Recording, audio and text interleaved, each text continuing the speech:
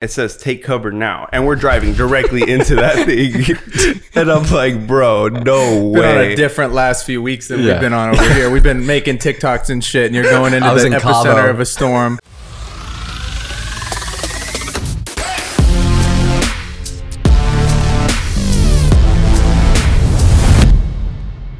Welcome back, Rock Nation, to episode 69 of the 505 podcast. Today we have one of the most talented travel and landscape photographers and videographers in the game. He lives in a van, chases storms for fun, and recently got his bucket list shot. Ladies and gentlemen, please welcome Christopher Balladarez. Did I do it right? Yeah, I know. You said it. You know they're right. Yes, dude. Balladarez. We're excited to have you on the show, and I want you to start off with the one-handed crack because you were talking a big game when you walked in the door. Man, you were making it seem kind of hard, so I'm like, I think it is pretty hard, but you're gonna show us if you think it's super easy. So left hand or right hand? Whatever. Are you a lefty or righty? I write with my left, though with my right, but I'll try. Let's go lefty. That feels right. Okay. Not bad. You didn't dent it, and that's a big. Oh, so there was a dent? No, you didn't dent it. I think I need you to spin it around for me though in a circle. It feels good. I think you did a good job. Oh, so that was solid. You didn't dent it, and that gives you above a 5. But the hesitation, I feel like I was watching like grass grow. Well, if you were gonna tell me how you're gonna critique it, I just wanted you to go raw into it, and you're gonna get a 6-1 to start us off. And I'm really happy to have you. Has anybody spilled it? We've had some bad. We've had some zeros, lots of zeros. Yeah. Oh, zeros. Zeros fly around all the time. So a 6 is all right. So this is like. Yeah. This to is get 8 or 9, it's tough. Yeah, we've only had like 1 9 that we've given out, so we're happy to have you there, dude. Dude, thanks. Hey, when you guys hit me up, I was like, nah, are you sure? You're dude. We're excited. I appreciate you guys. So are you rested? Are you feeling good? I don't even know where you've been recently. You're traveling so much, dude. I mean, so like 45 minutes ago, I was telling you, like, I was just knocked out on my bed. Like yesterday, we just came back from Havasu High Falls, and just even before that, we did like 11 days. It was 11 states in I think 10 days. And wow, yeah, just chasing storms. Only chasing. But see, you were in Oklahoma City, right? No, so I landed in. Can't even keep up, dude. Yeah, I was in. I landed in Dallas. Got picked up by the homie Justin Sneed, which I was with. The Wait, past can you couple move weeks. Sorry, just move it a little closer. Yeah, that thing. Yeah. There Justin. You go. Yeah, I was with my boy Justin Sneed, which this guy's crazy photographer. He just chases storms, dude. Based out of Texas. No, he lives in Nebraska. Okay. Yeah. So we were watching your stories, like keeping track. We're like, dude, this is wild. Dude, yeah, I can imagine. I mean, from like people back home that don't see that. I mean, I've never seen a storm in my life. I mean, we've been through like LA rain, right? This is crazy. People can't drive in the rain out there. You're going. I just see this big ass level 7 tornado, and you're just like right into oh my god, it was an adrenaline rush. I was freaking out, like especially with like lightning and everything. Like I said, I've never seen something like that. And then it's really interesting, kind of like being with somebody that is just as passionate as you are. Like this guy will spend all his money, all his time dedicated to chasing these supercell structures, things that people like run away from. Yeah. Me, I'm a travel landscape photographer. I take pictures of like, beautiful, serene scenes, calm locations. This guy is like capturing beauty in the chaos. And I'm like, that's exactly why I wanted to go out there and document him, because like this is something very unique and special. And there's a lot of storm chasers in that community, but don't do it like him, which he makes art out of it, And it was a really interesting process to see like a tornado. Yeah. Like that's dramatic, bro. That whole process is dramatic. And is he different because he does photography and video within like the storm chasing community, or like within that niche? Well, he doesn't do video. He does still photography, right? And I think the way he approaches it is more like a lot of people that storm chase, they do more of like journalism. Like Okay. handy cam, send a package to ABC7 and try to sell and license their footage. Oh, that's how they're Just making money. A lot of the some storm of it. people. Okay. I was talking to him, and the market's not really big like that, but like there's definitely not a lot of people going out and trying to make cinematic like content, or like, I mean, I saw a couple people that were just using like regular entry level cameras, and I mean, everybody starts off somewhere, but like you would see people out there with you guys. Like there would be another truck. Oh, and dude, like, the community is wild, bro. Like we would be in one state and then we'll drive like 12 hours north and we'll see them again. We'll be like, oh snap, pull up to the spot. What is it, like a Facebook group? How do these guys like? Is it a Discord? It's like a private dude, Discord. All of that. It's really? like Twitter. Uh-huh. Like, did you see like the laptop in the car? Yes. So you could see all of the homies that are next to you. And then because they're all like on the same kind of yeah, network. so it'll show you like this crazy like cloud formation, like where your hail is at, like your lightning, and then be like, oh, that's the homegirl Paige down there. She's making a right down that street. Yeah, so it's like it's a different journey, like. So are you like tracking like, okay, Paige is going there, we shouldn't go there, let's go to a different spot and try to get a different shot? Or is it like, oh, Paige is there, we should go there? Dude, so that's what I was trying to figure out the whole time. I was looking at his process, and then like I said, it's so interesting being with somebody that's so passionate about that, because not only did this guy teach himself photography, meteorology is a huge thing. And he's over here talking about like, we're in the RFD, the bear's cage is about to come, there's a dew point of 90/70, and we're about to get hit by 100-mile-an-hour winds in 1 minute, and then it happens. 409, like yeah, bro. And I'm like, what? And I'm like filming. I'm like, are we okay? And he's like, you see that circular motion? That's not a tornado. Don't freak out. And I'm like, oh my god. And then right when he said filming, then I'm filming. Watch when I show you some footage. It looks so wild. Got that inlet stabilization. Yeah, yeah, for sure. There's a little bit of jitters in there, but so when he says don't freak out, we're okay, the freaking tornado warning sound comes on. Yeah. Over like the state, you're saying? Well, the state and the phone, it says take cover now, and we're driving directly into that thing. And I'm like, bro, no way. Been on a different last few weeks than we've been on over here. We've been making TikToks and shit, and you're going into the epicenter of a storm. What was your favorite part of the entire storm chasing experience when you went out there?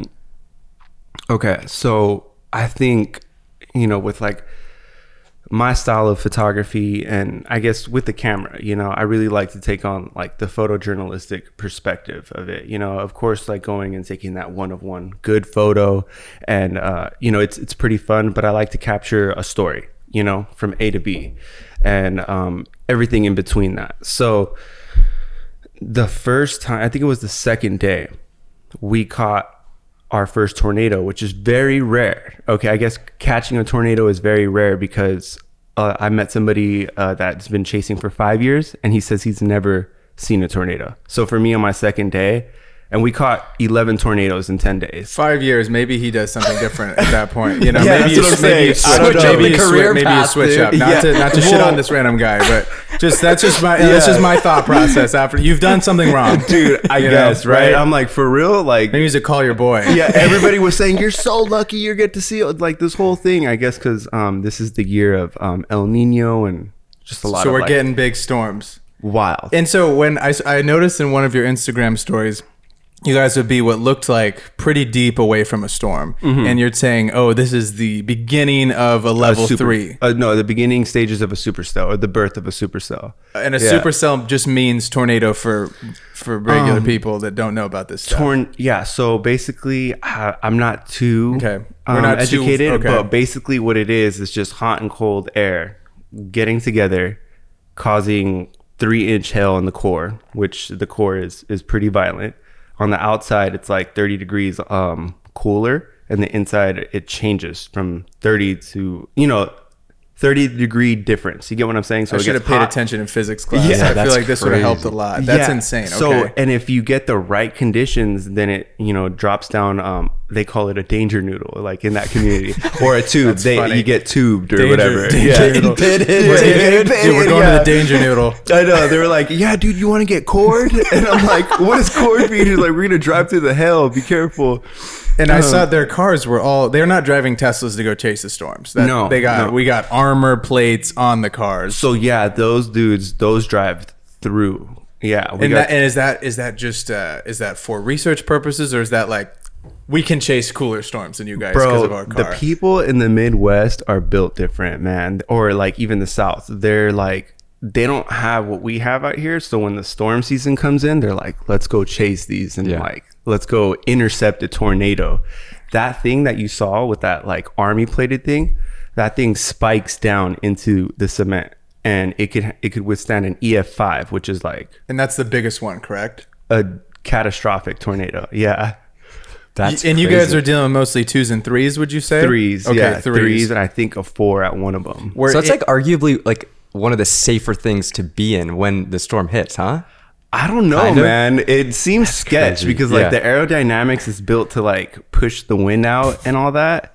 And I think that week, I got to be with like the first woman in history to intercept a tornado. And it was pretty rad. And that means to go through it. To drive through it. Yeah. Could you imagine? I've been just Snapchatting. I'm like, look at this shit. I'll send you the YouTube videos. Yeah. Of her going through it. It's insane, dude. It's like, it's kind of crazy. Well, but like back to that that like my favorite moment, we were 1 mile away from that tornado.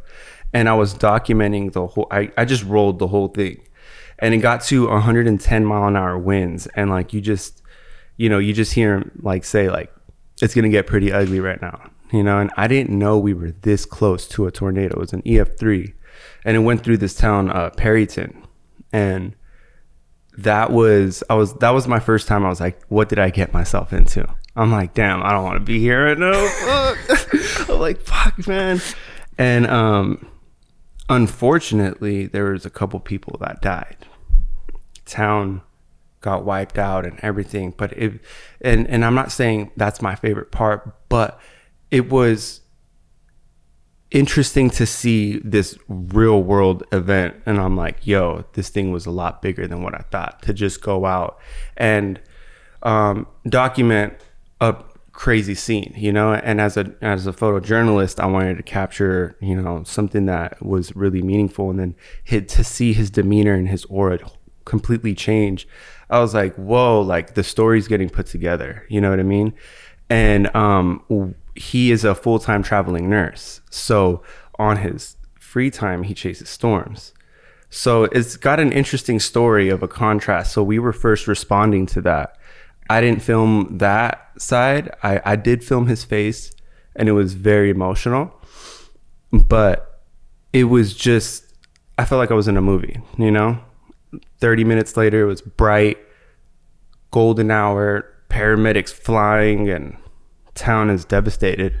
So did that completely decimate like the whole town, or a street in the town? A part of the town. Wow. Yeah, 70 people injured, lives ruined for good. I think 3 people died.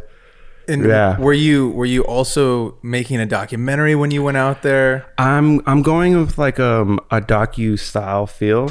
I don't want to go into in depth with his past and who he is. He's an artist and he expresses himself through his art, and I want to take that route, But there will be a little bit of a conflict with, although there's a downside to capturing, beauty in the chaos.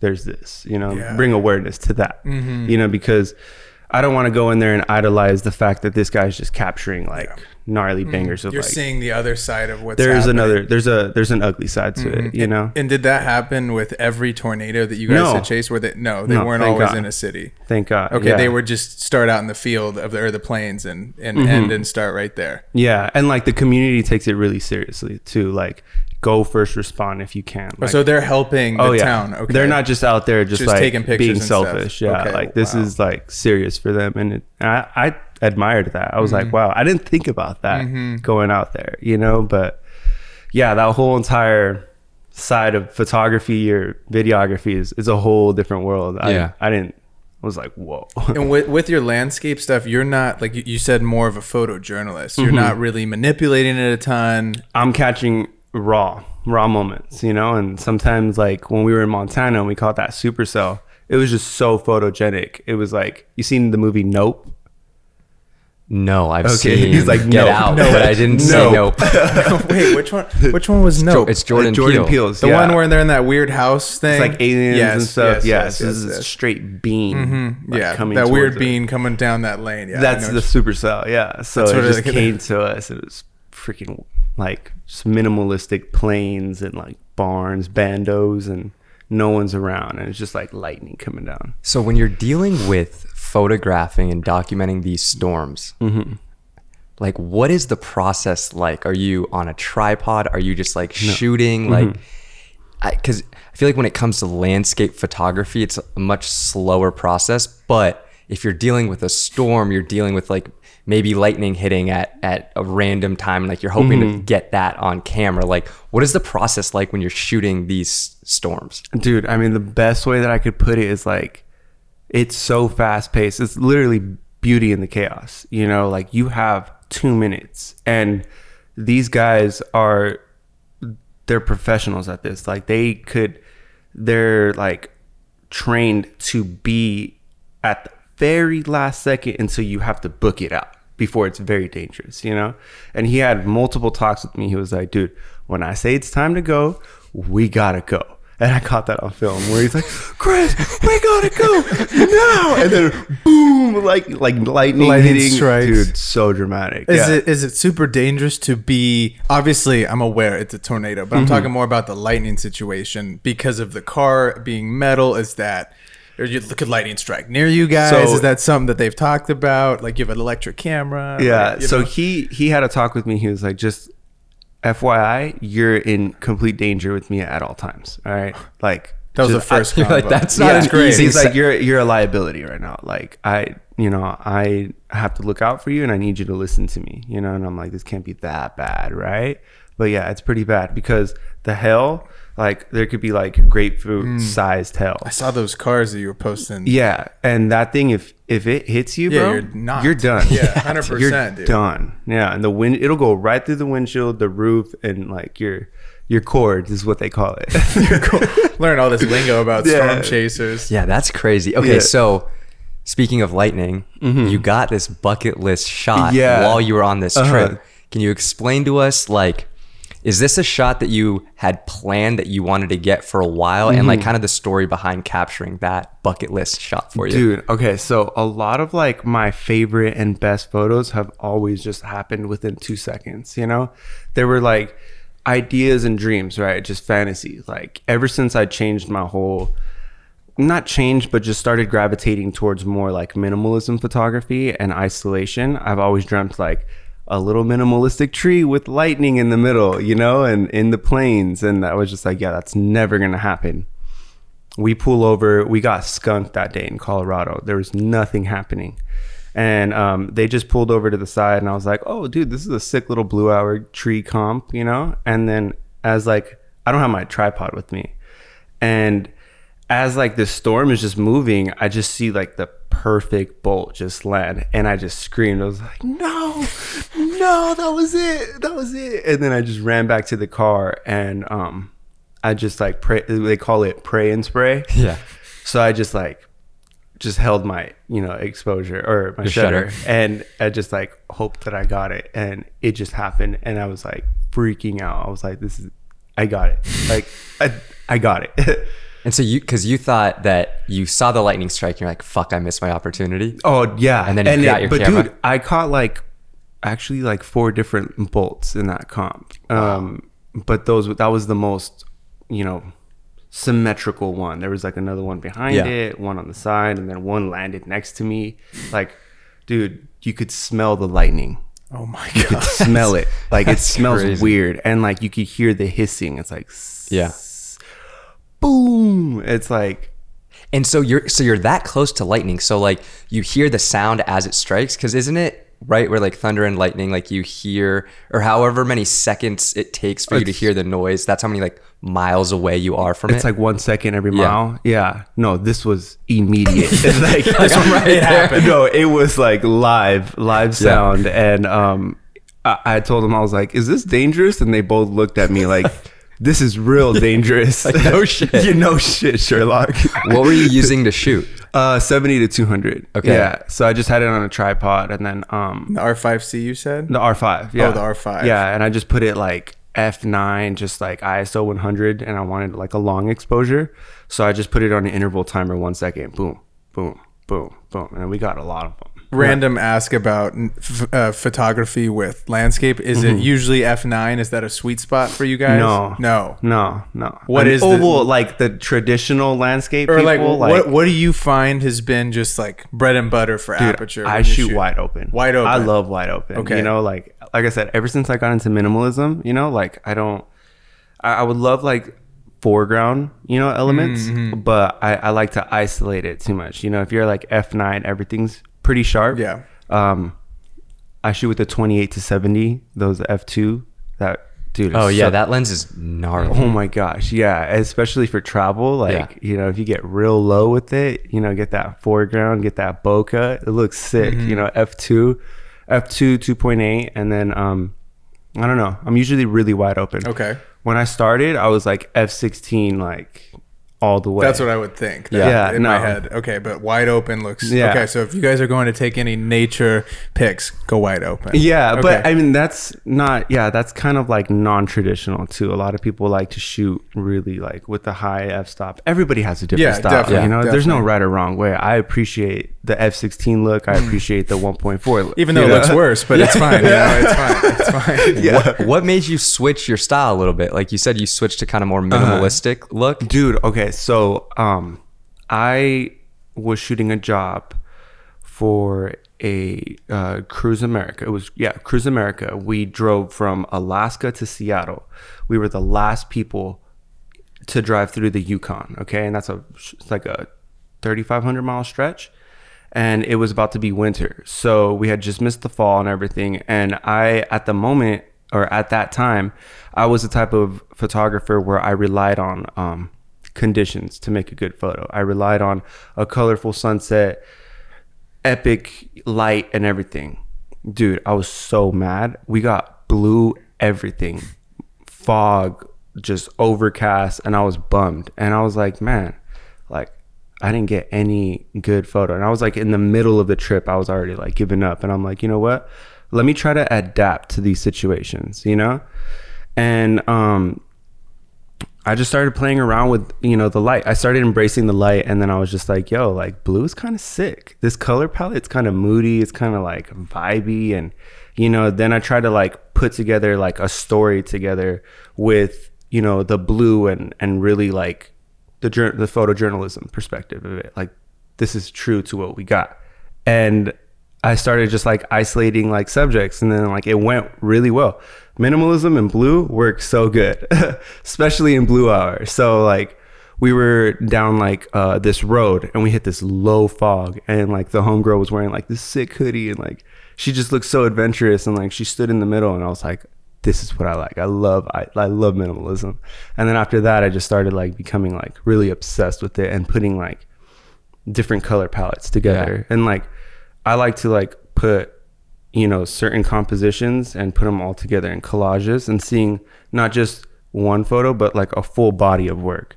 And when I could start putting what I did 2 months ago with, you know, what I did last week with what I did 1 year ago, and kind of like put together something that like, this is what my work represents and what it looks like in full, then I get to see where I'm at with my work. And I'm like, it's kind of inspires me, you know, because when I'm like in a creative rut, I'm like, what do I need to do right now? Then I look at like my previous work, and I start putting it all together, and I'm like, oh, this is what I'm chasing. This is what I'm looking for. So when I go out on the field, I know what I want to get. I'm not like, just like, I don't know what I'm getting, you know? Yeah, I feel like when you get to these beautiful locations, it can almost be overwhelming, because you're like, so overwhelming. How do I shoot this to portray how beautiful it actually is in person? So I feel like having your style dialed in allows you to be like, I'm going to look for this specific type of shot. Exactly. Yeah. And especially if you're in a very real known spot, you know, if you've seen it photographed 1,000 times. How do I do something different? And honestly, when you're at a really good spot that everybody has photographed, it might be the other way that you could get a better shot, you know? It might not just be that. And that's what I like doing, you know? Like, we've all been on Instagram for many years. We've all seen the same photos over and over. I like to do a different take on it, you know? And I like to probably be at that spot and not shoot that same cop, and probably shoot the absolute opposite way that probably won't get as many likes as that other shot will be, you know? But you're pushing yourself. Yeah. You know, trying to get something different. Because what's the fun in getting the same thing? You know, it's you know, it's cool. It's cool sometimes, you know, it's cool. I mean, I don't have a problem with it. I'll still do it, but I won't, you know, put that as the final product. Your first one. As my first one. Yeah, exactly. Yeah, I won't put that as the final product. No, that makes sense. I always had the understanding that if the conditions weren't right for you guys, it was like toast. So that's interesting to hear. So you, even if it is like terrible fog, like today, horrible fog, blue hour, baby, you can go figure something out now. For sure. With all the skills and stuff that you picked up. Yeah, blue hour and fog. That's my favorite. Okay. Yeah, it just looks so like mysterious too, you know, and like you know, I think it just portrays such a unique mood to it. What's the go-to glass that you would bring on that trip, for example, to get the biggest bang for your buck? Yeah, like, are you rocking like 70-200 most of the time, the 28 to 70? Are you swapping out a time? I always tell myself, I'm just going to bring one lens and one lens only, but I always bring 70-200, 28 to 70, and the 15 to 35. I feel like your sensor would get a little dirty changing and shit out in the tornado season, right? Yeah, that, dude. Yeah.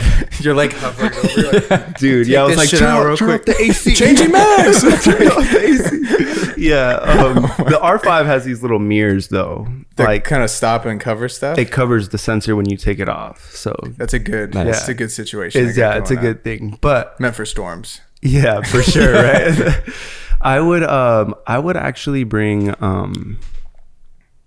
man, I really love the 70-200, but I don't shoot with it as much. I don't know, man. It all depends, you know. What would you pick? What would you pick if you were like on a road trip? Yeah. And you were going to be around a lot of people around I would say 70-200, just because if you're dealing with landscape photography, like, in my eyes, compression is so important. If you're dealing with like giant landscapes and mountains and stuff, like, you want to compress that and make that look grand. True. So I would lean towards the 70-200. What about you? I feel like I'm going 24-105. That's a great one. Actually, I don't love the F4, but I feel like with like landscape photography, I think wouldn't kill me that F4. Yeah, no, not at all. Whenever I backpack in the mountains, I'm always bringing a 15 to 35. No, nothing else. Yeah, 70-200. I tried. You can't use it. You know, you're not gonna get anything. It's just too close up. It's way too close. You need to see like the mountains. Even at 24, it's still too deep in the mountains. Interesting. It's really when you're like if I'm backpacking Mount Whitney or something, you're gonna need something like pretty wide. But then you get those moments where you're like, damn, I wish I would have had like a 70-200. When did the obsession start with landscapes in particular? Were you doing other stuff as well to pay the bills? So yeah, I actually was a full-time wedding photographer. You know, I was doing all of that before. Were you working with Sam Newton? No. That was funny. I forgot you talked about that. You'd be surprised. Like, a lot of people have, you know, done it. I mean, it was just the way I got into photography the second time in my life. You know, I just got a question, and, you know, they're like, hey, do you know how to do this? And I'm like, yeah. And I didn't know how to do it, and I just did it, you know, for the money. And then I started like building a little bit of a passion with it, and then, you know, meeting other people. And yeah, I mean, like, yeah, that the weddings, you know, were a big process for me and my photojournalistic perspective on how I do photography, because running and gunning during like a crazy situation, I mean, like, you shoot events, it's the same thing, you know. It's like you got to find that peak moment, you know. And yeah, I mean, that's how I pretty much got into all that, like that. And you said you got back into photography. Was there a point where you weren't shooting? Like, did you get into it, stop shooting, and then get back into it? Yeah, so I actually started doing video first. I grew up skateboarding. I skated for like 10 10 plus years. We And all skated, I feel like. Did you skate? no Yeah, I way. skated. If you're regular. I'm regular. Goofy gang? Come on, Oh, dude. yeah, Fuck, it's okay. buddy. It's okay. You still skate live. Skate live. Dude, Yeah, dude. I mean, Were you filming the skating or were you just dude, partaking? yeah. So you were filming. I mean, growing up as a skateboarder, you know, like I didn't really have like parents like that, so I was always out with the homies, skate park homies, with you know the homeless people, and you know just at the park, just shredding all day, 8 hours a day, all day. And it was like, dude, we got to send some footage to like these skate shops. trying to you know? get sponsored. I'm trying to make some sponsor me Yes, tapes. yes. So I got a little handy cam, and then like, you guys remember bum fights? No. Bum fights. It was like in the early 2000s, these DVDs, and it was just like these crazy Venice montages. Look them up. They're inspiring. It's like Jackass, but before Jackass. But skating. It was a little bit of Mixed. skating. It was just chaos. Okay, It was okay. gnarly. So I was with a name like Bum Fights. Yeah, I I could was- only dude, imagine. It was wild. So I was inspired by that. So I would just like film. Remember Sony Vegas? Mm-hmm. Yeah. So Sony Vegas, After Effects.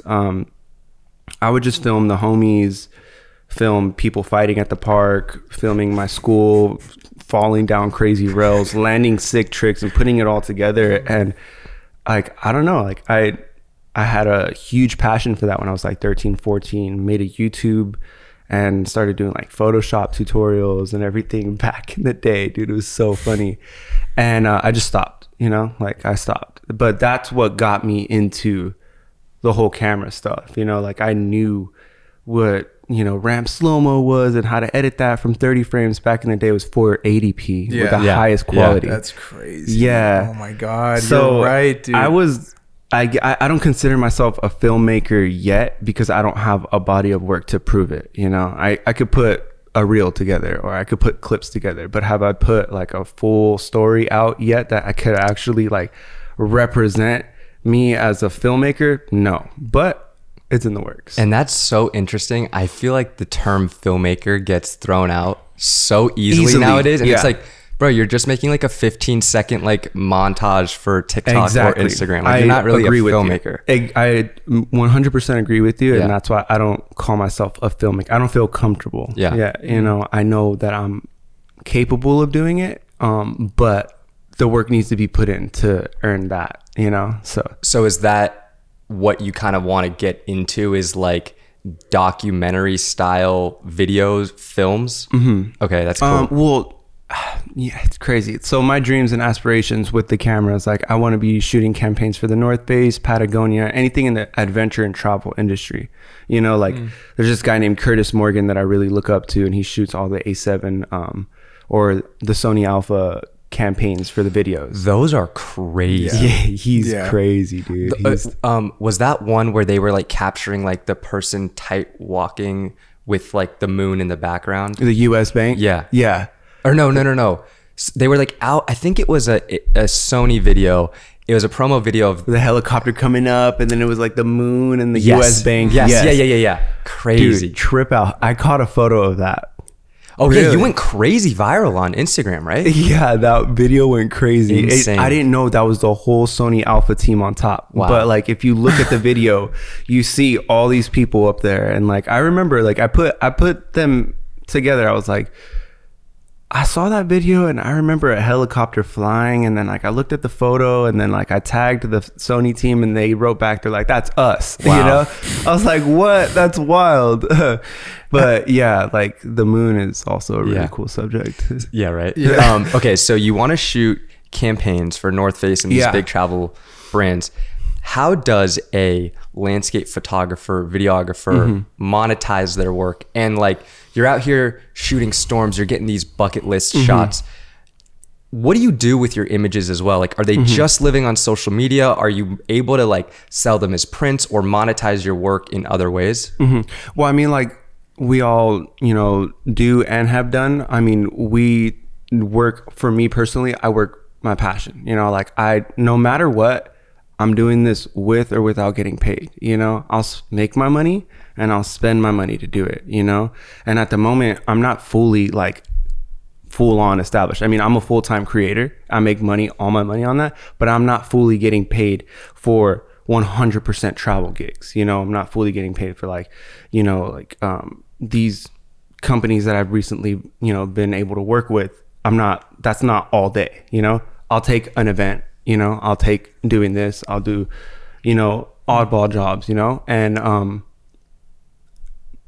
sometimes those are a really good job, and then that'll hold me over, and then I'm like, all right, cool. And then 1 month I'm like, damn, I'm gonna do it. 1 month I'm gonna be like, damn, what am I doing? Why am I doing this? And it's just like it's a balance, but I just know that I really love doing this, and that eventually I know for a fact it's gonna pay off. It'll only be that. Yeah. I mean, it works if you work it, if you put your mind and effort into it. I mean, that's what skateboarding taught me, dude. Like skating, shredding every single day. One day you're gonna get that kickflip from people down that road, and you're gonna do it. And when you do it, you just level up. It just gets better. So you want to go work with these bigger brands right now? When you travel to these places, are you making spec projects? Are these like one-off brands sometimes that you get to partner with, and then you get to go for fun on top of it? How do you structure these trips that you're going on? Well, right now it's actually starting to like be, hey, you have the creative direction, and just make it adventure in your own style. You know what I mean? So the stuff that I've managed to put out is the type of stuff that they want, like I just shot a campaign for this Cruise Canada, so they put my wife and I into a Canada. We just went to Banff and just made it an adventure. With the van? Yeah, with the RV. Oh, with the RV, okay. Yeah, and just go out there, and it's just like, same thing with like a landscape eye. You put the van in there, but you throw some dialogue in it, and put some emotion. It was a 35-year anniversary video, so tailor it more to what the client wants and needs. So they kind of like put me in the creative direction, DP it, direct it, be in it. So it was kind of hard, but I mean, I'm learning all of that as I'm going. And is your wife able to help you shoot? Does she shoot at all? Yeah, so she works with me, so she knows exactly what I want. Nice. Exactly what I need. She's like, oh, do you want the 28 to 70 or what's up? Oh, that's She's so like, are you helpful. shooting this in 60 frames or 24? And I'm like, I love all you. Right. hey, yeah. Chloe does the same with you, right? Yeah, she does that same. Okay. Oh no. With the phone, sure. Not with the camera. That's so funny. Yeah, she's a huge help, dude. That's amazing. I feel like it's so refreshing, because oftentimes like you go on a trip with people, and if nobody knows how to use a camera, you're like, hey, can you get a photo of me here? Like, can you get a shot of me here? And you're like, I just am praying that this shot is in focus and they have like decent composition. Oh my God, I've done that before. I feel like it's refreshing to be with someone who like actually knows what they're doing. Oh yeah, for sure. Yeah, and especially when, being on set and helping me with the client, and especially when the client understands that we're married, it makes work a lot better. I don't know, they love a husband and wife team, and I love working with her. That's awesome. That's beautiful. So that was with an RV, the thing you did in Banff. But are you still doing van life? You living in the van? So we did it for a year straight, and that was crazy. I met you in the middle of it, right? Yeah, yes, dude. We met 1 year ago at Alabama Hills. Oh my God! Yeah, that was one, because that was 4th of July weekend tonight, right? They're having it tonight. I don't know, man. I missed that. Missed that. invite. I got lost in the mail. I didn't do good enough last year. I missed the invite. All the homies are in Alabama Hills right now. That's crazy. Mitchell's having a 6 set tonight. Oh man, he's a sick DJ. Oh, bro, that night was crazy. Yeah, that was super fun. Yeah, dude, that whole night was fun. Yeah. So that was my van. We lived in it. Yeah. And it was for a whole year, and I'll be completely honest, that was really hard. Yeah, I bet, with a wife and a dog the size of that dog. Oh man, I can barely do it in the apartment. Yeah. So picture trying to be full-time creative, trying to survive. Where are we gonna sleep tonight? All of these elements, it was like, you just have to like adapt and learn to it, and man, it was fun. It was amazing waking up to spots every single day, but it was more of a survival than it was as leisure, or as the thought of van life is, right? I give mad props to people that can do that full time, So we did it for a year, and then we're just like, all right, let's get out of Palmdale and let's move to LA or the Valley, So we moved to the Valley, and it's so much better because every time I do travel, I'll take that rig out for 2 weeks, and it's so much more fun. Yeah. And when I'm not using it, see, it's an investment. I work with Outdoorsy, and I rent it out. So that's great. people rent it out for like 2-3 weeks at a time for $200 a day. That's and great. it's just like It's an Airbnb. it's a Yeah, home on literally. wheels. Yeah, literally. It's a home on wheels. And so like, how much work went into making the van? Like, I'm sure you built it out, right? all of our, all by crazy. ourselves. Is this YouTube University? YouTube University at its finest. Okay. And it was a shit show, dude. We did it in 1 month. Oh wow. Oh wow. Yeah, we were getting. Are you handy? You're a handy guy. dude, No. bro? I'd be hiring guys off Fiverr every day. I'd be like, TaskRabbit. TaskRabbit. I'd be like, yo, I need a guy to drill this. Need a guy to do this. Dude. So I did not know how to measure wood. I didn't know how to use a power drill in my life. My wife knew more than me, and I was like, I gotta do something. So it was like 18-hour days, man. I'm talking about like. So we were getting rid of our house. Okay, we didn't own. We just rented, but we were getting rid of our house. We were getting married the next day. We were leaving to Italy for our honeymoon and coming back straight into the van. So we had this sharp deadline that we needed to get this thing done, or we were going to be homeless after our wedding. So we were, determined to get it done, and we got it done, so. Pulling late nights on YouTube. Grinding. Oh my God. It was time. Like, we're like, what did we get ourselves into? But it was a project that I'm stoked I did because now like I understand how woodworking is, and I do have a small passion for it. It's an art itself, and, I'm glad I got it because it was a really good investment, and now I have equity built into the van. So it's not a good time to buy right now, but I have that, and if I sell it, I would be, profiting pretty good on it right now. On the van life tour, are you stopping mainly at Walmart's? Is it Target's? What allows you to stay overnight? Well, usually I don't van life in LA. Like Okay. I would van life probably like in the Southwest or in Oregon. But dude, you could pull off in anywhere, especially And our van. It doesn't matter. They're cool with it. Yeah. Okay. Yeah. It looks stealthy. I mean, it's just a basic white van. I didn't put anything exterior to make it look like it's an adventure mobile. So it just looks like a regular cargo van. I could sleep we've slept in neighborhoods. We always pick the nice ones. Oh yeah. Yeah. We don't pick the sketch spots, but, yeah. So have you guys ever been in one? I mean, you've been in mine, right? I've been in one. I saw, Danny McGee.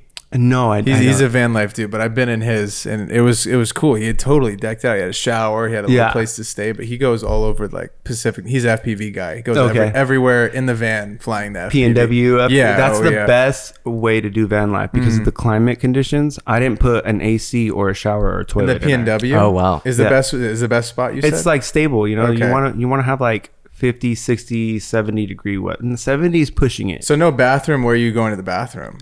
Dude, when you're on the road, believe it or not, there's bathrooms everywhere.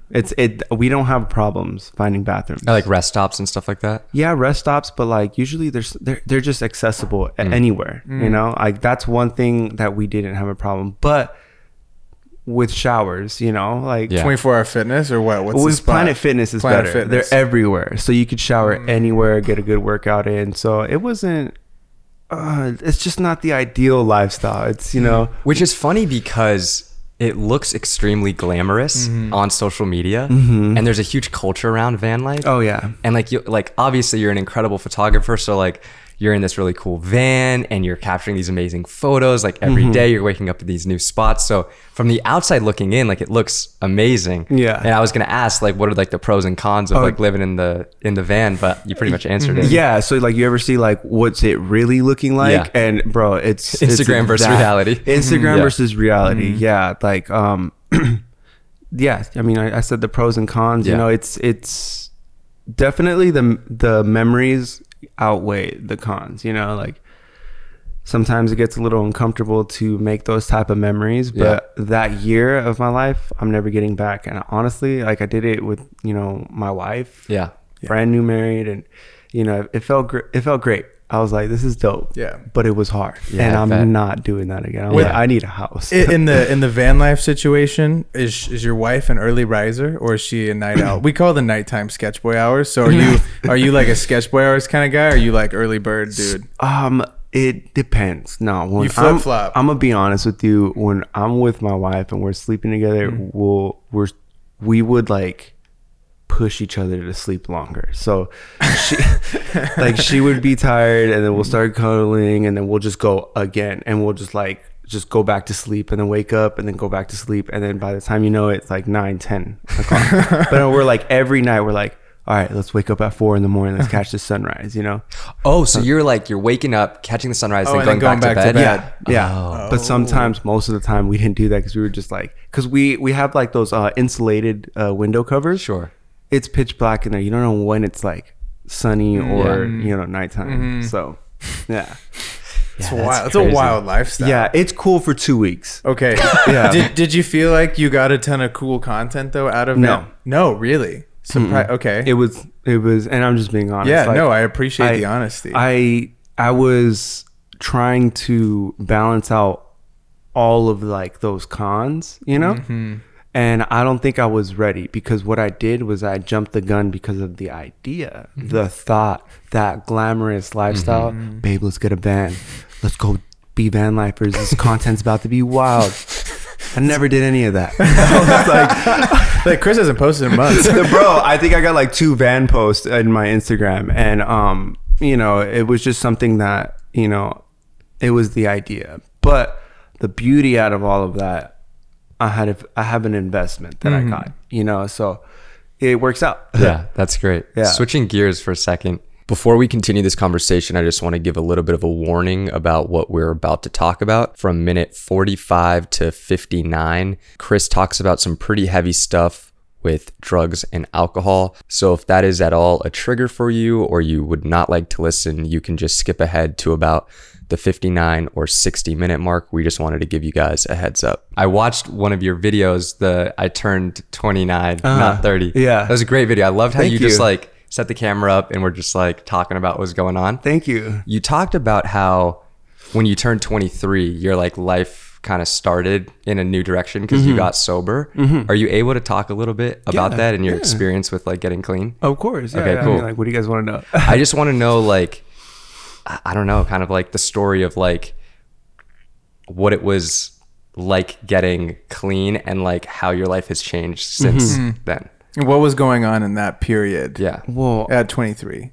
I mean, it was just a buildup of everything that I've gone through as a child, and growing up where I come from, everybody has their own story. Everybody has their own ups and downs, Nobody's story is worse. Nobody's story is greater. Me, where I come from, I just so happen to be in living differently than a regular kid that had a mom and dad growing up, I've been adopted 4 times, and my biological mother, she was on the streets when, I was born, and, so I was born in a prison, and, having already that statistic underhand of like,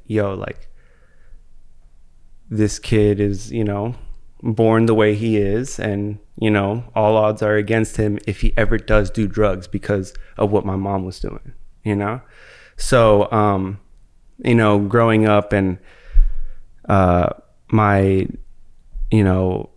life was pretty much like kind of hidden from all of the families that I was with. So being out on the streets, skateboarding and drinking, and, just partying with the homies, I didn't know how big and disastrous that was, so it was, started drinking at 9, and it was really just a gradual process from 9 to 23, and, yeah, I mean, I always say like my life really didn't start until I was 23, because before that, it was a whole different side of what you're seeing today.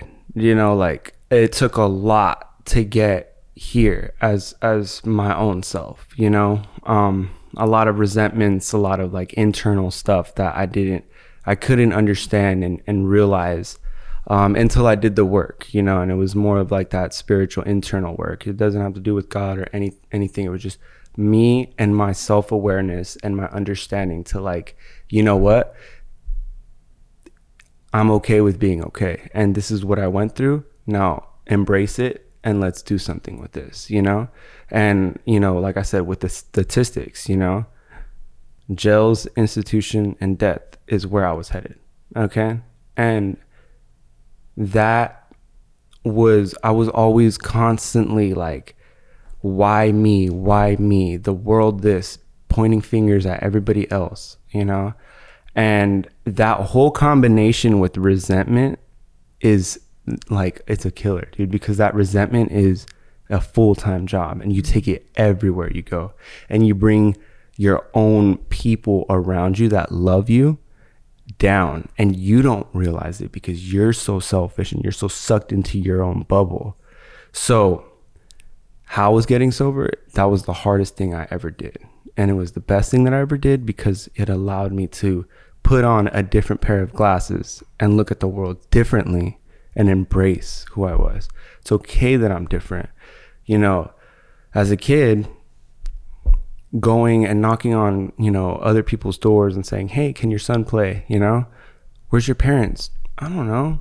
And like when I started getting older and those questions started coming, and I was like, where are my parents? Who am I? You know, and then having to realize, you know, other things and events that happened in my life later on, and started to be like, yo, this is not who I like. And, you know, it took a long time for me to accept that. And yeah, like sobriety is a huge part of my life and my story. And so is drugs and alcohol. And, you know, I've been sober for coming on 6 years. Yeah. It's amazing. Yeah. Thank you for sharing that. Yeah. Yeah. And I picked up the camera in rehab because, you know, shout out to my wife. I've been with her since I was 13. Wow. And, you know, she got to see that whole process, you know, and we're 29 now. And I'm so thankful that I could say that I have a human being that I absolutely love unconditional, because I know what unconditional is, because I've been with her half of my lifetime, if you think about it, you know? Yeah. More. Yeah, more. literally, Yeah. I've been more. with her more than half of my lifetime. Mm-hmm. We didn't have a perfect relationship. We split apart. We did our own thing. But the thing is that we did it. You know what I'm saying? Like, we're okay now. Yeah. And that, you know, she has helped me more than I can describe. You know, she's a trooper. You know, and because of my sobriety, like, I was able to not only give myself another chance at life, I gave this beautiful human being another chance at life, you know? And it feels good every day waking up, you know? Like, every day, like, I get to wake up and I'll be like, I remember what I did last night. Dude, the dream. Waking up next to her, it's, you know, it's like, it feels great. Yeah. And then when I have a bad day, I'm like, you know, I have a lot of bad days, you know, we all do. Yeah. Then I'm like, man, compared to what it used to be like, this has got to be the best day of my life. Because seriously, like, I mean, I don't have the most money. I'm not getting the craziest gigs, the coolest gear, whatever. But like, I feel like I'm living the dream because I'm okay. Yeah. I'm just stable. Yeah. No, I think you definitely are living the dream. And when you were 23, what was that day like when you decided, like, I need to check in to rehab? Was it friends? Was it your wife at the time? Or Yeah. was it something that you saw? Yeah. So it was just a lot of like a lot of bad events, right? Like, I was blacking out for not just days but weeks, you know, and like, I would wake up and like I would just describe my alcoholism at the end stages of my last 2 years of like, I would crack open that can, flash, people are laughing, another flash, people are crying looking at me, another flash, I'm waking up from the floor, another flash, I'm with the wrong people I should not be with. or I'm waking up in the middle of the desert with my windshield cracked open, my car open, bottle of Norcos, like rubbing alcohol. It's just like, it does not make sense. So I feared that, you know, it was either this or that, you know. And months before I went to rehab, long story short, I was managing a weed shop in East LA. And long story short, the guy came in, the owners of the shop's little cousin came in and pointed the gun at me, pointed the gun at himself. And this is when we closed the shop down. So he was in there with us. We were stuck in an encapsulated area, and he had the shotgun. Pointed it at me, pointed it at myself, and my dog was trying to like paw him. So he looked down, and like I was so fucked up. I don't even know how I did this. I don't know how to disarm people. And you know, I went to go and try to disarm him, and then like we were fighting for the gun. And this is all on film, on security camera footage. And like he just blew his brains out, and like it went in my mouth and everything. And like it was just, you know, it was just a lot of those type of events in my life were happening. You know, it wasn't just that event. Mm-hmm. It was though like that times like 20, 30 other, you know, events. Mm-hmm. And it was like, damn, any one of these events, I'm going to end up dying, you know? Veronica and I weren't really together. She just gave me a number. This is the rehab. It's all on you now, you know? And so I called the rehab, and I, you know, thank God, since I've been, you know, adopted, I'm in the foster care system, Medi-Cal was able to pay for that rehab. So they got me in the next day. And what did I do? I went to go get a celebratory fucked up. That's how sick in the head I was. I was like, I'm going to rehab. Let's get smashed. You know, so I really was like, my whole entire ideology of like life was whole different, you know, perspective.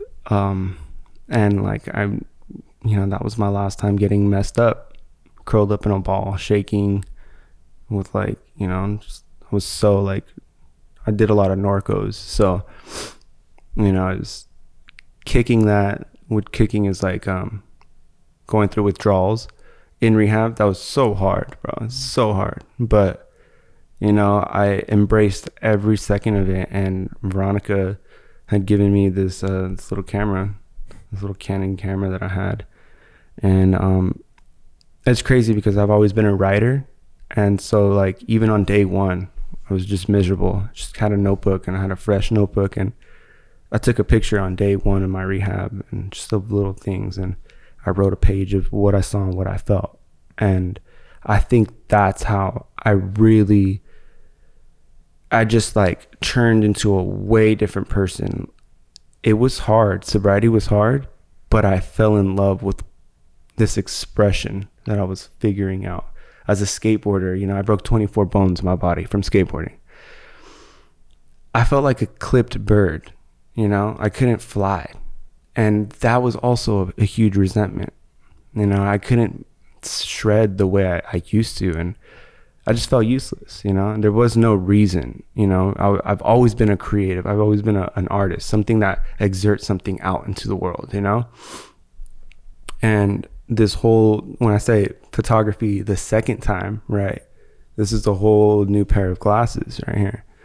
And I, you know, started just taking pictures every day, writing a page about it. Day 1, day 2, day 3, you know, I did 60 days in there.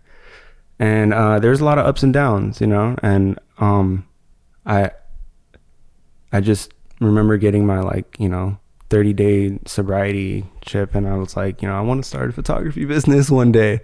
And everybody laughed. They're like, oh, you don't know how to live sober, just sit down, which was funny, you know, because it's true. But I was like very serious about it. Like I wanted to learn it, you know. And yeah, like that whole process, man, like it was, I thought it was going to get better when I got sober, right? Mm-hmm. I mean, that's what's supposed to happen. But 2 weeks after I got, you know, out of rehab, my best friend, my brother, he like you know, I was living with him and he shot himself, you know, lost the house, lost, you know, the job that I was having, Planet Fitness, you know, I was trying to get up on my feet. And, you know, it was just a really tough moment. And I'm like, damn. And then like, here I am at another rock bottom in my life, you know, and I'm just like, I started laughing. I was like, man, you know, like, this is supposed to be better, but I could either do this or I could do that.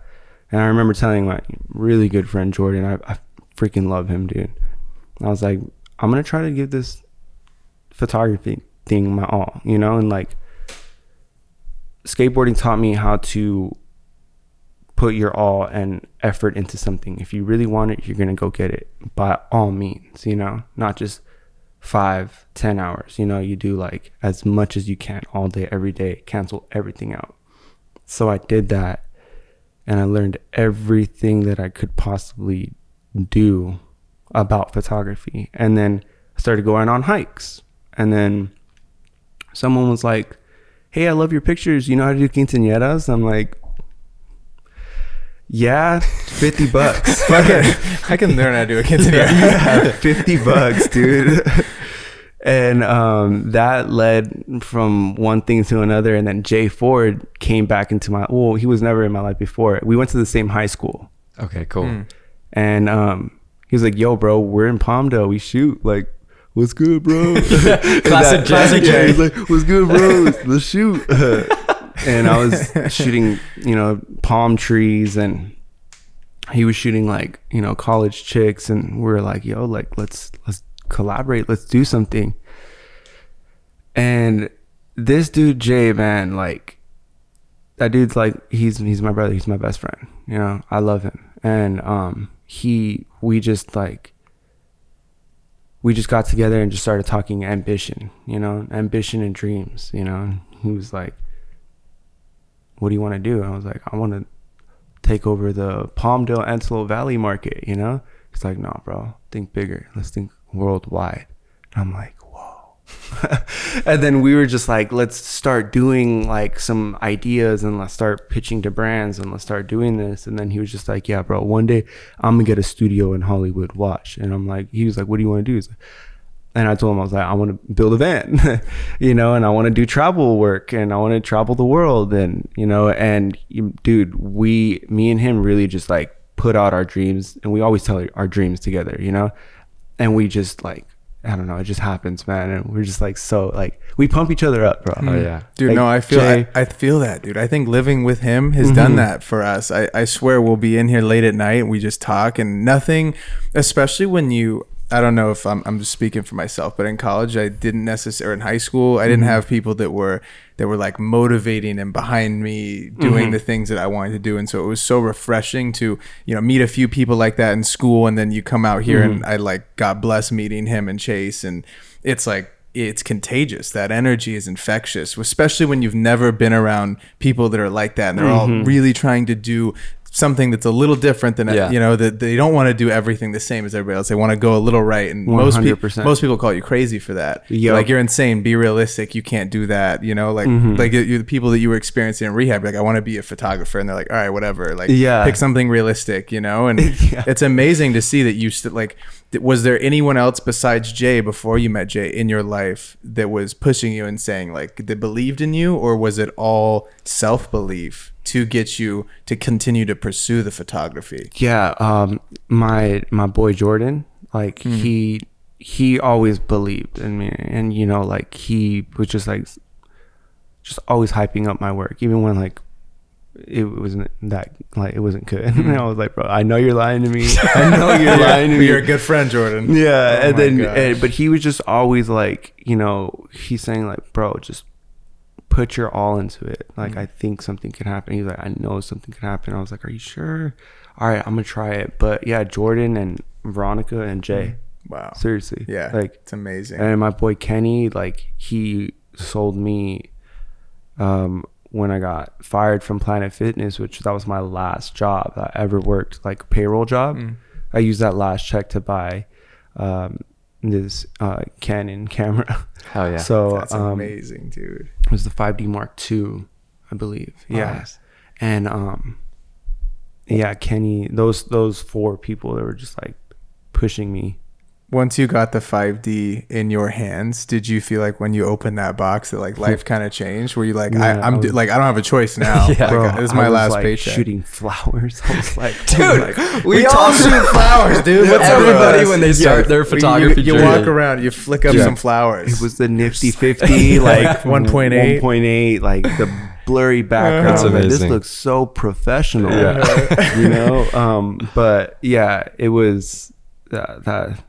So you start shooting you're shooting anything and everything. You get done at Planet Fitness. How do you start to make money and kind of Dude, pave so your I way? was like in debt like 10K, dude, and like my car I had such a bad interest rate on it. It was such a nightmare. And like I said, the quinceañera jobs came in, the port, all these like lifestyle gigs started coming in, and then like within 6 months, bro, out of like sobriety or out of rehab, I'm full time. Like I'm like paying my rent. I could get a spot for me to live in, and like I paid off all my debt, and I'm like making pretty good money. And I was like, all right, it's time to like fully embrace this. And then started learning a little bit about the business side of wedding photography, and then started doing like, it got to like 30, like almost 40 a year, like weddings. And I was like, in between that time, I was just so on this like high, because I'm like new lifestyle, I'm sober, and like in between that I would go out and do like massive missions, to go travel and see Big Sur for the first time.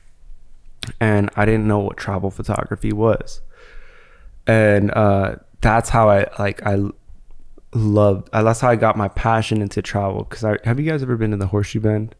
No, but it looks amazing. Okay. the one in Arizona. Yes. No, I haven't. Dude, all right, my first trip to the Southwest, right?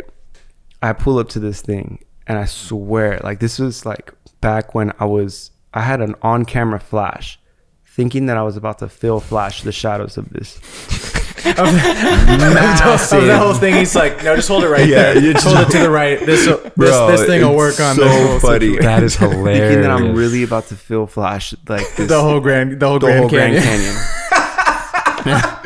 Watch this. Watch this. This is about to be a banger. But no, what was crazy is that I thought I was the first person to ever stumble on that landscape. And I was like, I'm about to post this on Instagram. And that's how I got into like the travel like community and industry. And I was like, oh dude, everybody shot this photo. Like hashtag Horseshoe Bend. That's so Phil funny. Flash. Yeah. Where's like your favorite place that your adventures have taken you? Oh my gosh. I feel like they all vary. Like I've been into like very rural areas in like Guatemala, which holds a special part. The world is so diverse. There's so many different angles to it, and there's so many different feelings to it. I think my favorite places, like I said, like that has led me with the camera is not the landscape, but it's the people. And as coming into like the photojournalistic perspective, some of my best work is kind of weird to say this, but it's not even just the photo. It's me being able to be in that area to like interact with these people. I went to this place called Quetzaltenango, right? And those people are so beautiful. I went into this village, and all of these little kids have never seen a camera in their life. And I like showed them the camera, and seeing their faces light up, I was like, it almost put me in tears. I was like, this is why I'm doing this. Like, and I think it like, when I think about why I do what I do with travel photography, they say like, oh, it's a very oversaturated niche. And if I'm trying to go get those Instagram bangers that are like everybody shooting, of course. Yeah. I do this a lot because of where I come from. I'm not supposed to be here.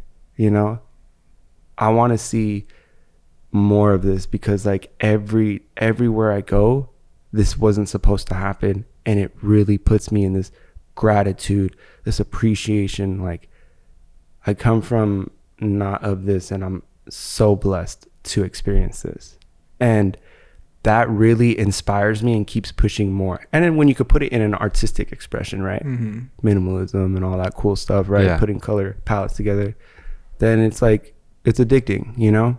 But yeah, like I think like gets out the Nengo, Chile. I mean, when I went out with like Sam, oh my gosh, dude. Sam. Oh, you guys chefed. That was Yeah. beautiful. Oh my gosh. Yeah. And especially like, you know, with the camera and like, you know, with Sam, like before like we knew each other, I was just a fan that he never wrote back to. That's so And funny. it was just, you know, like being out there and, you know, with my wife and everything. It's just like, damn, man, like it's not just like these crazy locations, it's just the opportunity. Yeah. It's like I do it for the opportunity. I love that. Yeah. One of my personal favorite shots that you've got, I believe it was Cinque Terre with the lightning. Which one? You had one. Wait, I can pull it up. It was Pull it up right now. Oh, in Italy. In Italy. Oh yeah. This one. That Hold on. That morning. Yeah, that was an F-16 shot. Well, dude, that it's was okay. an F-16. Now you're shot. playing with me. Now I don't know what's truth or not. Wide open or F-16. Let me see if I can find it. Dude, that morning was wild. That was my first storm I ever caught, I think. That kind of sparked the love for the storms. I mean, I don't know. I didn't know how to chase them. We just woke up from our balcony just and we're bang. like, no way this is happening. And yeah, that whole entire like, yeah, Italy. Have you been to Positano? No, Yeah, I Was it really, Positano? Yeah, it's really need to Positano. go. I need to go to. When I was studying abroad, we were supposed to go, and I never got to make it out there. But Where it did looked you- So I was stationed in Prague in the Czech Republic. Oh, whoa, that's probably a vibe. It was huh? cool. It was super. It was cheap. It was people were super nice. It was fun. Great food. Great food in the Czech food Republic, and it was yeah. like $10 for like a gourmet meal, whatever you catch it. Did you get wow, it? dude, Oh, come on, R.I.P. let's go, Bam. dude. Okay, wait. I need to find this because it's kind of You just clicked out Yeah. of it. no. It's like it's an insane shot, and the reason why is because you talk about how there's these places that everybody's shot, and you've seen a million different. yeah. You've seen a million of the same shot of the same area. This one, The same composition. and like wow. I've never seen a shot like that. Haven't seen one. Yeah. Like that. Like insane. And that, Dude, I also it was- am mesmerized by the fact that you aren't really touching these up. Like, No, that's yeah, crazy. like no, that's wild. So yeah, like, I mean, it looks like. I mean, you would think like, oh, I photoshopped yeah, that because bolt in there. in but the world of AI and just where everything's going, Yeah. I think that's really cool that you have that. You're like, hey, I really try to just preserve what I'm seeing. Yeah. and show you guys exactly how it looks. Mhm, That's yeah, I mean, awesome. that was like I told you, like when I went to like a minimal style, like Mm. I ended up putting a little bit more of like certain tones in my photos. Yeah. but that was back then when I would just keep it like completely natural and just raw. Wow. Crazy. Yeah, it's beautiful. But yeah, like that night, or it was that morning, it was wild. I was showing like the locals and they're like, we've never seen this. You know, like it was cool. They're like, this is an influencer in the water doing And her, doing her influencer in the twirl, water, doing like, her go twirl. stand in the water, babe, dude, go. That's so funny. That's hilarious. If someone was wanting to get into landscape photography, what would you tell a kid out in Nebraska right now who might want to do what you're doing or kind of embark on a similar journey? Dude, I mean, it's very cliche to say, but like go out there, right? And you know, before you go out there, have that prior knowledge, you know, learn the exposure triangle, know what this affects, you know how it affects your, you know, composition, and kind of really study light. A lot of people want to like talk gear first. They think they need this amazing camera, but in reality, dude, this thing is so beast. Yeah. Like you Yeah. can make some insane Just to stuff start, with it's that. not an excuse to not start. Right? Yeah, but like light is the most important thing. For, you know, you have this subject, right? That thing is going to stay the same no matter what. But you get a lightning bolt, or you get like some really good, you know, rim lighting, backlighting, you know, you're going to get this shot that is kind of unique, you know what I mean? And I think that light really sculpts an image to the type of mood you're looking for, you know? On the topic of light, do you find yourself shooting into the sun a lot of the times and playing with it more like harsh? Do you find yourself like trying to backlight a subject? If I had to choose, Yeah. right? Because I usually just work with what I got. If you had to choose. If I had to choose, I would choose soft light. Okay. Soft light. Yeah. Like This hour, look at this hour. This is where sun has just set down. Okay, so it's like right in between golden and blue. Yeah. That little very small period. Okay, that's your favorite time. If I'm gonna have like the last bit of light, rim light, backlight, super good.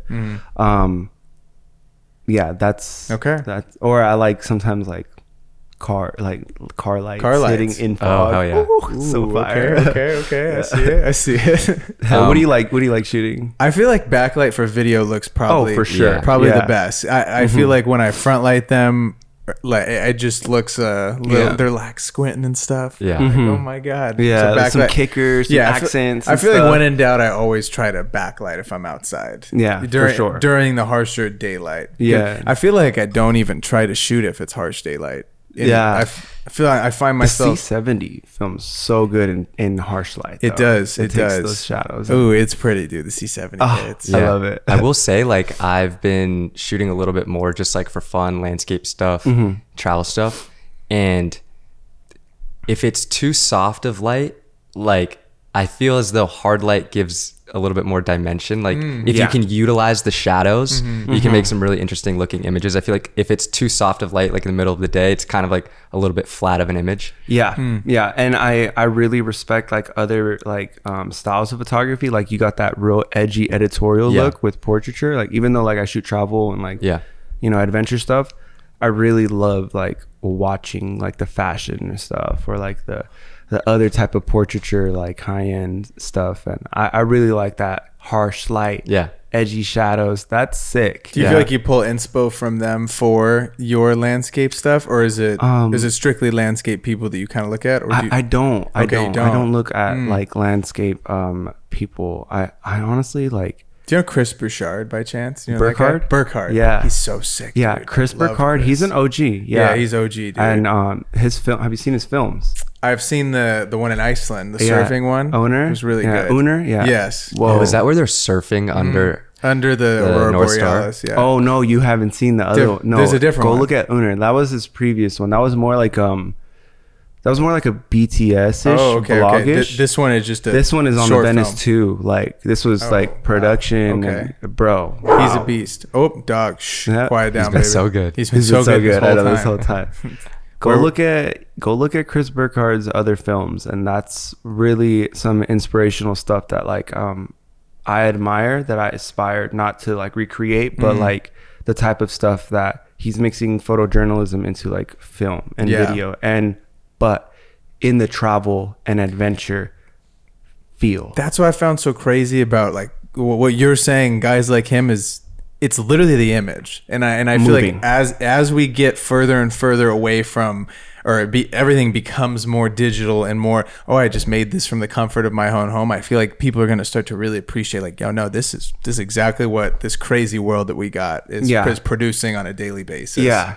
And I think that's what's cool about video. Like I'm not gonna lie, I like video more than photo. Oh, okay. Let's go. I'm a photographer, but I always say like, I've never looked at a photo and cried. I've looked at a movie and I've cried. There's just an emotion that you can get out of video that you just cannot do with photo.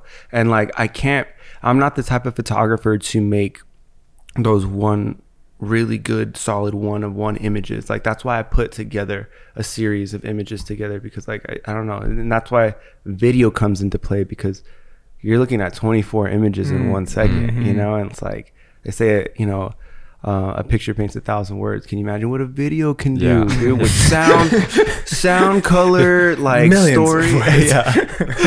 That's so true.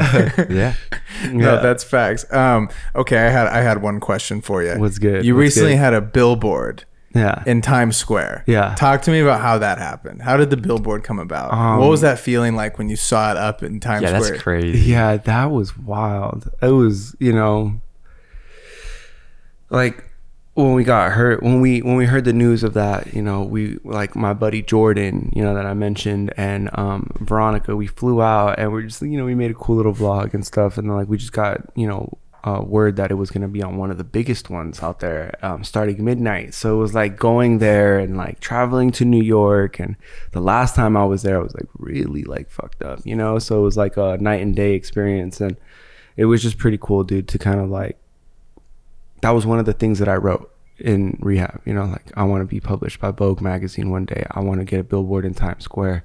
I want to do this. I want to do that. And like I wrote it, and I did it. And I swear I'm not making this up, man. And I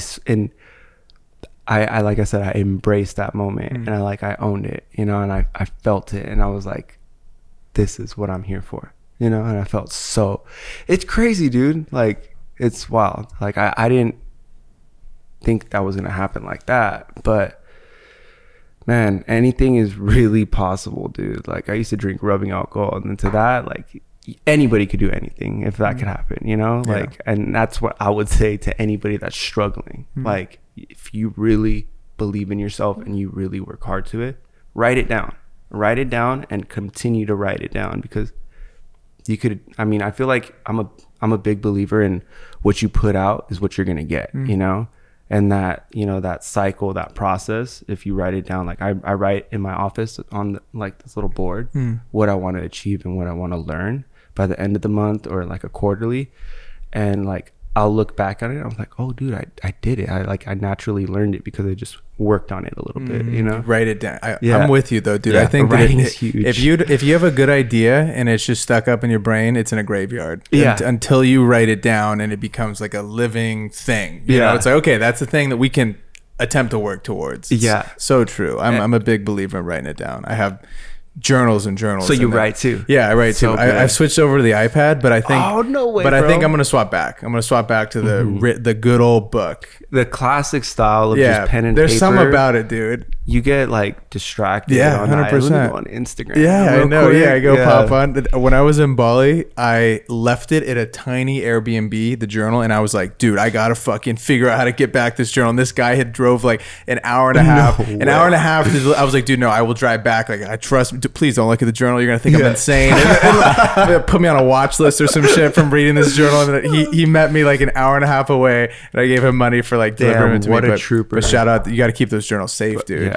Can't be keeping them like random place. I left it in the bike seat, you know, in the middle. When you pop it up for the helmet, classic, you know, God, classic. I know, like but I believe in the writing thing. I think it's big. Have you read your previous writings? I have. I go back. I feel like when I'm like down a little bit, I'll pop back and open and just see where I was at a year ago. And I feel like as a person who I'm always trying to get better and learn stuff, right?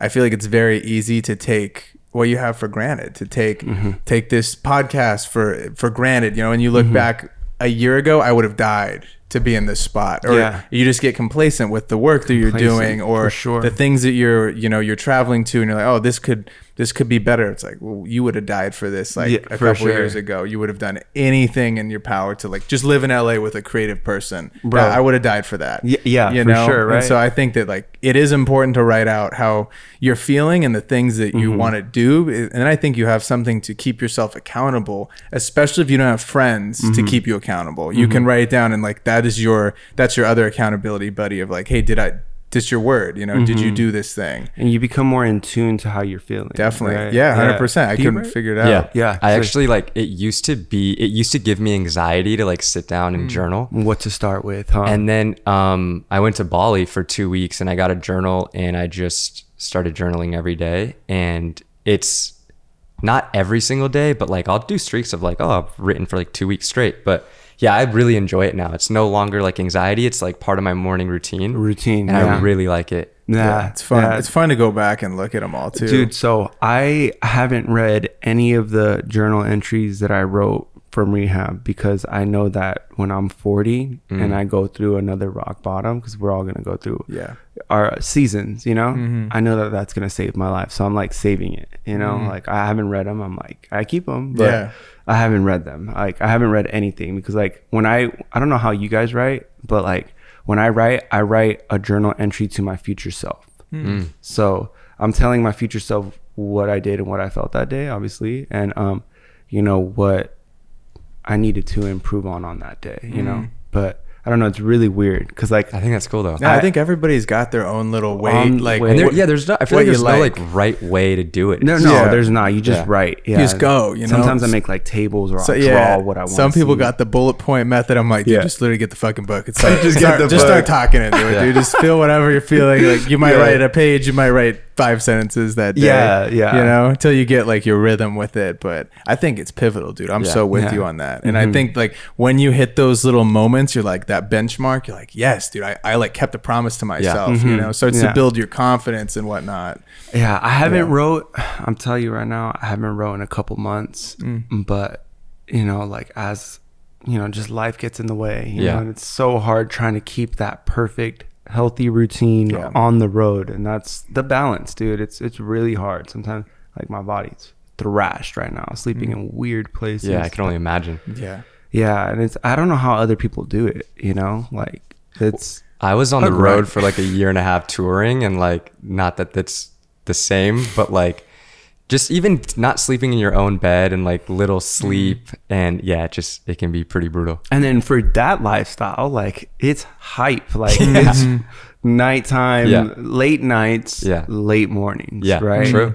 Yeah, man, I can imagine. Yeah. Like it's like how do you eat right, gym, be creative? Oh, I couldn't. You don't. I No. don't. Yeah, Yeah, you that's the don't. answer. You don't. Yeah. But like, why is I that quit. all? Like when some people, I mean, I guess they. Dude, some It's people not love real. that shit, Yeah. dude. You know, some people love that shit. Just I feel like to each their own. Everyone's got their own like if what they can, Yeah. what they can withstand, what their body can put up with. I can't do the no sleep thing. Oh, dude, Yeah, no. no, I mean, how old are you guys? 26. I'm about to 26. turn 28. 28. Okay, yeah. Like I'm 29. I don't know. I just can't stay up unless I'm actually shooting and I'm like, Yeah. "All right, I'm about to go shoot some astro time lapses, you know, like then I'll pull the all-nighter. But even then it just messes up my whole entire equilibrium. And I'm Yeah. like, man, I think I don't drink because those hangovers are probably so tough. Yeah. Oh my god.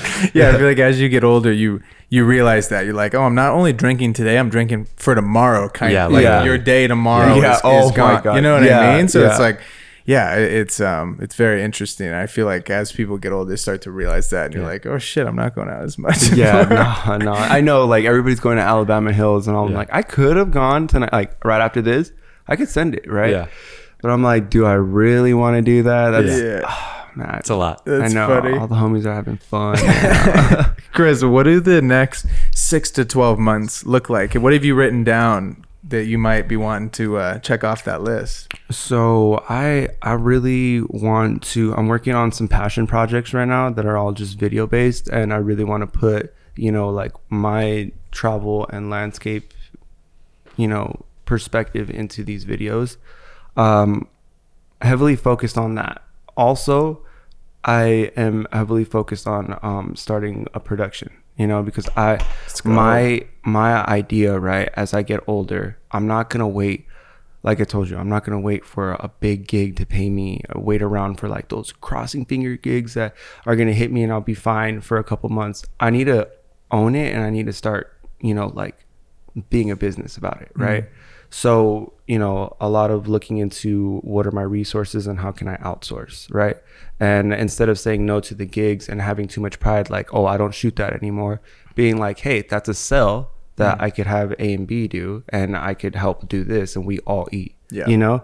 So, you know, I really want to work on finally establishing myself, you know?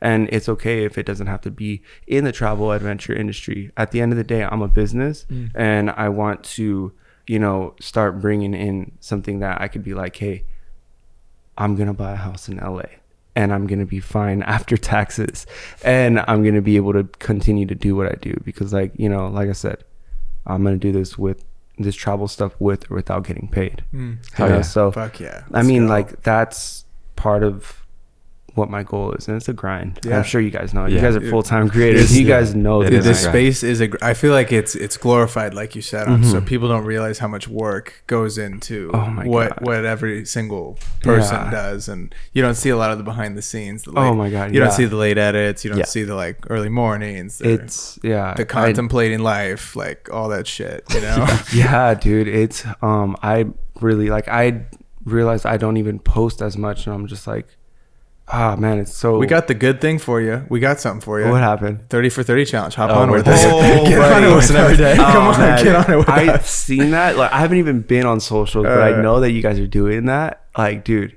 Hectic. you guys are. Hats off to you. How does that feel? Like, let me hear about that. What does that feel like? We got a few days left, and it's easier during the week for me. Like, dude, my girlfriend got mad at me this morning because she was like, I thought we were gonna have a fun Saturday, and I was like, I gotta get this fucking video done. So it's like the weekends are tough because I don't want to make something on a Saturday or Sunday. I got to be better about like bulking it out, but like seeing growth on social and like It's real. Yeah, it is. I feel like it's the first time I've seen it on Instagram, not coming from TikTok. Yeah. Realistically, like ever. Okay. Yeah. I don't think there's ever been a time for me personally where I saw organic reach work whatever Yeah. in my time on Especially Instagram. in this new era with Nah. like the algorithm. Yeah, the reels are doing well, the carousels are doing well, That's and good, that's dude. like a place where people will like discover you, which Yeah. is great. And I did it. I have like a coaching program with some peeps, and a lot of them got jobs from it. No so like a way. handful What? of people started doing it too, and they were like, "Yo, I've never gotten hit up." I'm like, "It's crazy when you post your work." What Consistently. happens? Yeah, what happens? Because you Yeah. never know who's. I think I saw someone like last week, a random sports creator that I know, and he was like, "Oh, Jordan Poole just liked my post." I'm like, "But he never would have done it if he wouldn't have posted." Damn. You never think about the random accounts that just get. Yeah. Oh, this is Chris's new post from Chasing Storms. Let me see what this guy's about. Oh, he just had a cool podcast, and they dive into your pod, and then they consume 10 pieces, and they're like, this kid's cool. Let's hire him for a campaign. You never know what Mm-hmm. like or who is watching. Yeah, it's and crazy. Yeah, Gotta and, post, dude. You know, I feel like for me, like it takes a lot out of me to post, you know, Yeah. and it's not like that I'm focused on numbers, because I was focused on numbers like a year and a half ago, and it put me in a bad mental space. I'm like, I was creating for numbers, and I started losing passion for what I'm doing, and I was like, what am I doing, you know? But for me, like, I genuinely have to feel it in my heart. Well, lately I can't because I'm just on the go, you know, but I have a lot of content that I'm like, I can only stoked. imagine. Yeah, I'm how much stoked. shit I'm you stoked on all got? this You got videos heat. that I've You're got. just sitting on. I've got like, I'm stoked on the stuff that I'm sitting on, but when I post, like, I really want to make sure that it's true from the heart. Absolutely. Because with this, you know, new day in this age of the algorithm, right? If a post does bad, we feel bad. You know, it's just natural. And I'm just going to be honest with you. And for so long, I felt like that. And I made me uninspired, you know, but then I switched my mentality and I started trying to like post stuff that if I'm genuinely happy about it, you know, at the end of the day, if it gets 10 likes or 100 likes, I'm happy, and I know I did my best, and I'm happy with it. So my process is like, I want it to be something that I could look back on and be like, hey, I do like that. But then at the same time, how do people post consistent bangers? I don't know. Dude, it's They crazy. gotta have an editor, dude, because I'm going crazy. Yeah. Carl, Dude, Carl. killing There it. he's the go. Carl's killing Yeah, it. he's crushing it, dude. It's hard to do it every day. It's difficult, but I think he has a team, right? he's got a kid helping him at I it. think. But Yeah. it's like, even then, it's still hard. It still would Still be. gotta film it. Still got to film that Still gotta shit. come So up with come the up with the ideas. concept. Yeah. You got to make Concept, it. Yeah, you know, I'm sure he has like a week Yeah. where he's like, Oh, we're yeah. gonna pump out 20 Yeah. right Oh, now or for something sure. like that. It's For you guys, like, what's your process on that? You're like, It's a I'll shit have show, 3 Chris. days. It's a shit show. I wake up. I say, "What the fuck's the video today, dude? What are we making?" And it's like running around. What are we gonna Yeah, do with yeah, the yeah. concept? No, yeah, I feel like when SpongeBob had like when they asked him what his name is, and like they don't know his name, and they're all in there, and they're like, "You guys don't know about this?" Oh yes, And they're yes, like, yes. "What's the name?" That's how I feel every day. I'm like, "What's the fucking video, dude? What are you Dude. doing?" You guys, like, all right, before, like, if I were to try to do something like that, you guys wouldn't be like, all right, I'm gonna plan out the first 10 days so I have some lean. Yeah, some you'd like, think. You'd but think. it's not like that. I mean, huh? we did a couple days, and that's like when I feel like it does the most. But then I'm in this weird space of in my brain. I'm like, like you said, I don't want to please the algorithm. I don't want to just post it for the sake of like posting it. But then on the flip, I'm like, well, damn, I wasn't posting shit. So I need to post something, I need to find a balance. So I feel like after the 30 days, I'm going to just recoup and go see. Chill. Yeah. I'm just going to see what went well, what didn't work. I'm still going to keep posting. I'm going to try and get a cadence that makes more sense for me. It won't be every day, I don't think. If in a perfect world, it would be every day. I don't have the sanity though to do it every day. So I think maybe like 3 times a week and put 3 heaters out a week, put a little more time and energy into them so I can be more like, I'm proud of just getting something up, but I want to even be like more juiced about the stuff. More juiced. Yeah, if I have more time, I think I could put it out because I feel like I've ripped the Band-Aid off of it being perfect. It's like, fuck it, who cares? You're at that point where I don't care. Good. It doesn't matter to me anymore. That's good though. Yeah, no, it feels great. That's right? a hard thing to get over of like the perfection, like you said, looking at the likes. Because I remember like maybe the second day or something, I was like, you gotta be fucking kidding me, what dude. am I doing this thing for? flopped, dude. What's going on? And then you tie validation to, oh, did that get 5 comments today? And you're just playing a dangerous game that you won't win, dude. So but the cool thing is that doing this is that it's better to do it and say like, hey, I did it. Yeah, definitely. And then to look back and be like, I wonder what it could have been if I did that. Totally. So you're not losing anything but gaining experience. Totally. And then that one person that might change it all for you. Who that knows? one brand is going to see this video. And what's cool about the real algorithm is that they just keep getting like, being shown. Pumping out. Yeah. And then, you ever get a reel that like starts doing good like 2 weeks after you post it? It's like Christmas. Yeah. It's like, it's like what? Yes. Yes. That's so funny. Chris, to finish off this pod, last question for you. What is some advice to your 18-year-old self before you embark on this crazy journey? What's something you'd tell your 18-year-old self on the journey of creativity, on the journey of life, on the journey of creativity, life, whatever it could be? It's very particular to you, not doesn't have to be to like another person. What would you tell yourself? I feel like, for me, and I feel like a lot of people, like, those ups and downs is what makes us who we are, right? I feel like when you're at that down, it's not easy to think that way. It's like, oh, I'm in the suck, and it's just like you start questioning yourself. I feel like really embrace those downs because, when it rains, it pours. And I think when you can really feel that negativity, you're gonna be able, like the human body, the human brain, we're made to adapt, we're made to grow, we're made to survive. So when you kind of like use those negatives and fuel it, you're gonna grow and you're gonna get through things, and I think like expectations, like your life isn't gonna be what you expect it to be, and when you depend and when you need and when you like expect acceptance from others, and this goes with the algorithm thing with like, just because I was like sober doesn't mean my whole life is great, like I have those big mental things that I go through in life, and one of those was that whole like, I suck, but it's because I was needing to be accepted by a number, a community, a group,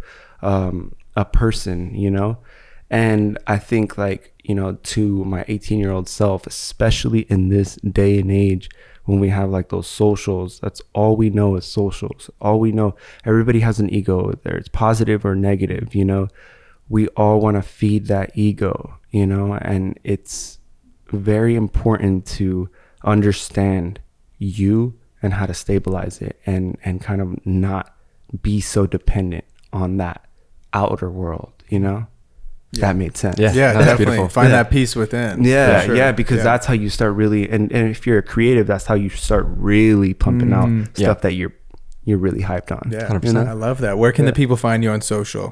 Christopher Balladarez. Such a long name. Hey, we'll link it below. We'll link it below. Christopher Balladarez, and then my YouTube is the same thing. You guys got to check out his work. You got to check it out. Insane photos. We'll tag it all below. Ladies and gentlemen, thank you for tuning into episode 69 of the 505 podcast. Make sure to hit that sub button for us. Helps more than you know. Give it a like, and we'll see you all next week. Peace.